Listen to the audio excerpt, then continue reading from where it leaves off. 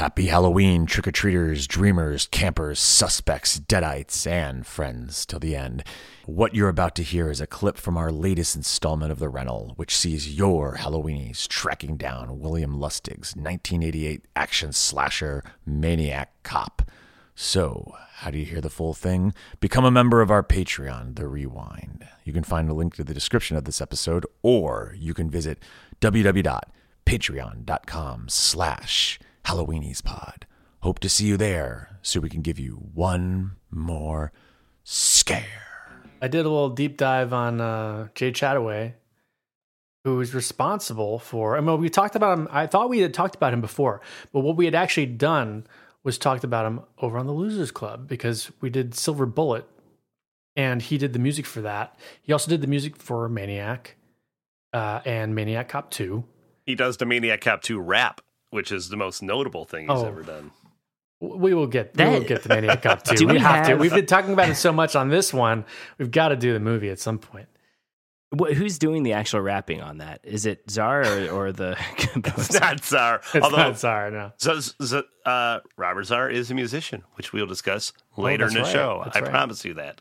Well, Jay Chataway, for me, I got to throw it out. He did a lot of the music for Star Trek Next Generation and my favorite, Deep Space Nine. So thank you, Jay. Did he do the theme? I love the Deep Space Nine theme. I don't know much more about the show, but I remember that theme even as a kid being great. Yeah, he's responsible for all that stuff. It's really, really good. If you haven't seen Deep Space Nine, it really holds up. And I believe Jay Chataway is featured heavily in Jay Blake Fischero's books, Scored to Death. I think he does some pretty in-depth interviews with him on that. I've listened to some interviews, and he just sounds like a really cool guy, just down to talk about everything, down to, his humble beginnings with Maniac or whatever, which I think is a really good score. But I think that the main theme here in the film is kind of cool, because it almost has like that, like a cop walking his beat, whistling to himself. Yeah, it's almost like militaristic in a way, almost like ceremonial, something you might play at a funeral. And I think there's a lot of sadness to it, too, when you kind of see what happens to him. I think exactly. It works. Well, that's why so there's a track called Flashback Montage. They were pulling out all the stops with the names for these tracks. But Flashback Montage track on the soundtrack, it's basically the theme, but it is the flashback, right? It's the scene where things turn eerie, where you kind of get more of the demented point of view of Cordell looking back on things, where you have like the toy box kind of plunking along with the theme, with like the strained strings staying constant beneath it. And I think it really sells that sequence late as it comes in the film, and strange as it comes, because like no point of view from Cordell, not really.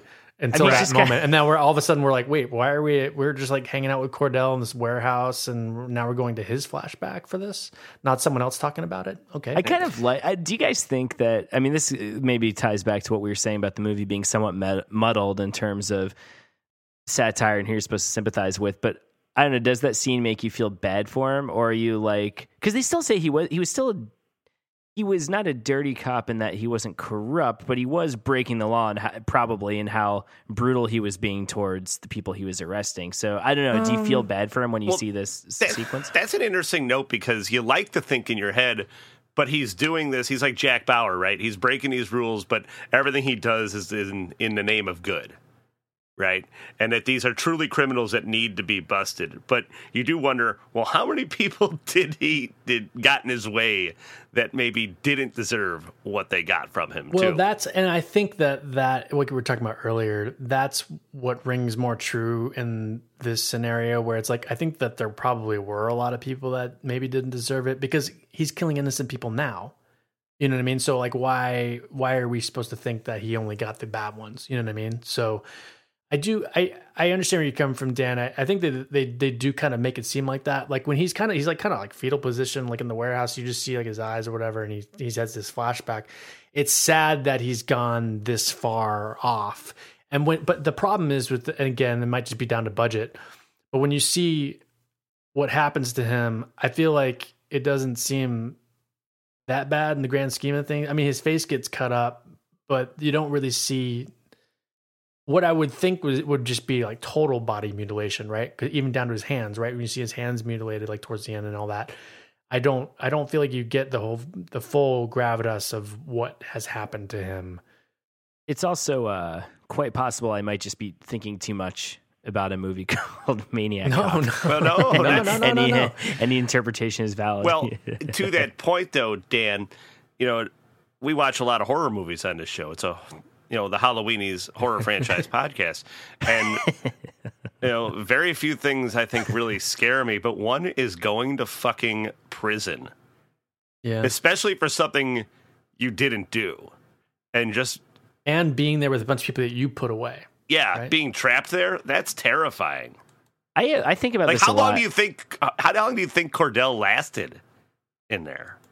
A day? Oh, not long at all. Yeah, I think not long. I mean, I always think about this. I think I would do okay in prison if it was like minimum security and I just had time to read a lot. I think I would make the best of that. What the fuck are you doing that you're going to minimum security like prison? White collar crime. Like if I was Michael Cohen or the Situation from Jersey Shore, who they were incarcerated together, I would do well in that prison. The ego on you to think that you wouldn't do some low rent shit, Yeah. But I also love the idea that Dan just said that he thinks about this a lot. Because I always think about I love reading, I really do, and I would miss my family and friends, of course. But I would get a lot of reading done. So you're saying you romanticize being in a minimum security prison so you can get some more reading done? I weirdly have dreams a lot about going to a low security prison. No, I should stress. I don't think I would do well in Rikers or Sing Sing. I think I would get shivved probably pretty right away. So I don't know. This is horrible. I don't think I would do well. Being going to prison, that's awful. No, awful, I don't awful. think I would do well at all. I do tend to be able to get along with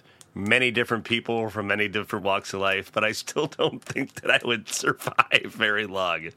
I get along with a lot of people also, but I'm such a people pleaser. I would probably just say yes to every gang, and then they would all hate me and kill me. So yeah, I take it back. I shouldn't envy going to prison. It's horrible. I mean, being in solitary sounds pretty awful, right? Or maybe it's great. Yeah. I don't know, but I think I'd go crazy. They don't give you books in solitary, I don't think either. Yeah, no books, no nothing. Just They throw in It by Stephen King. It just hits me in the head and gives me a welt. Hurts really bad.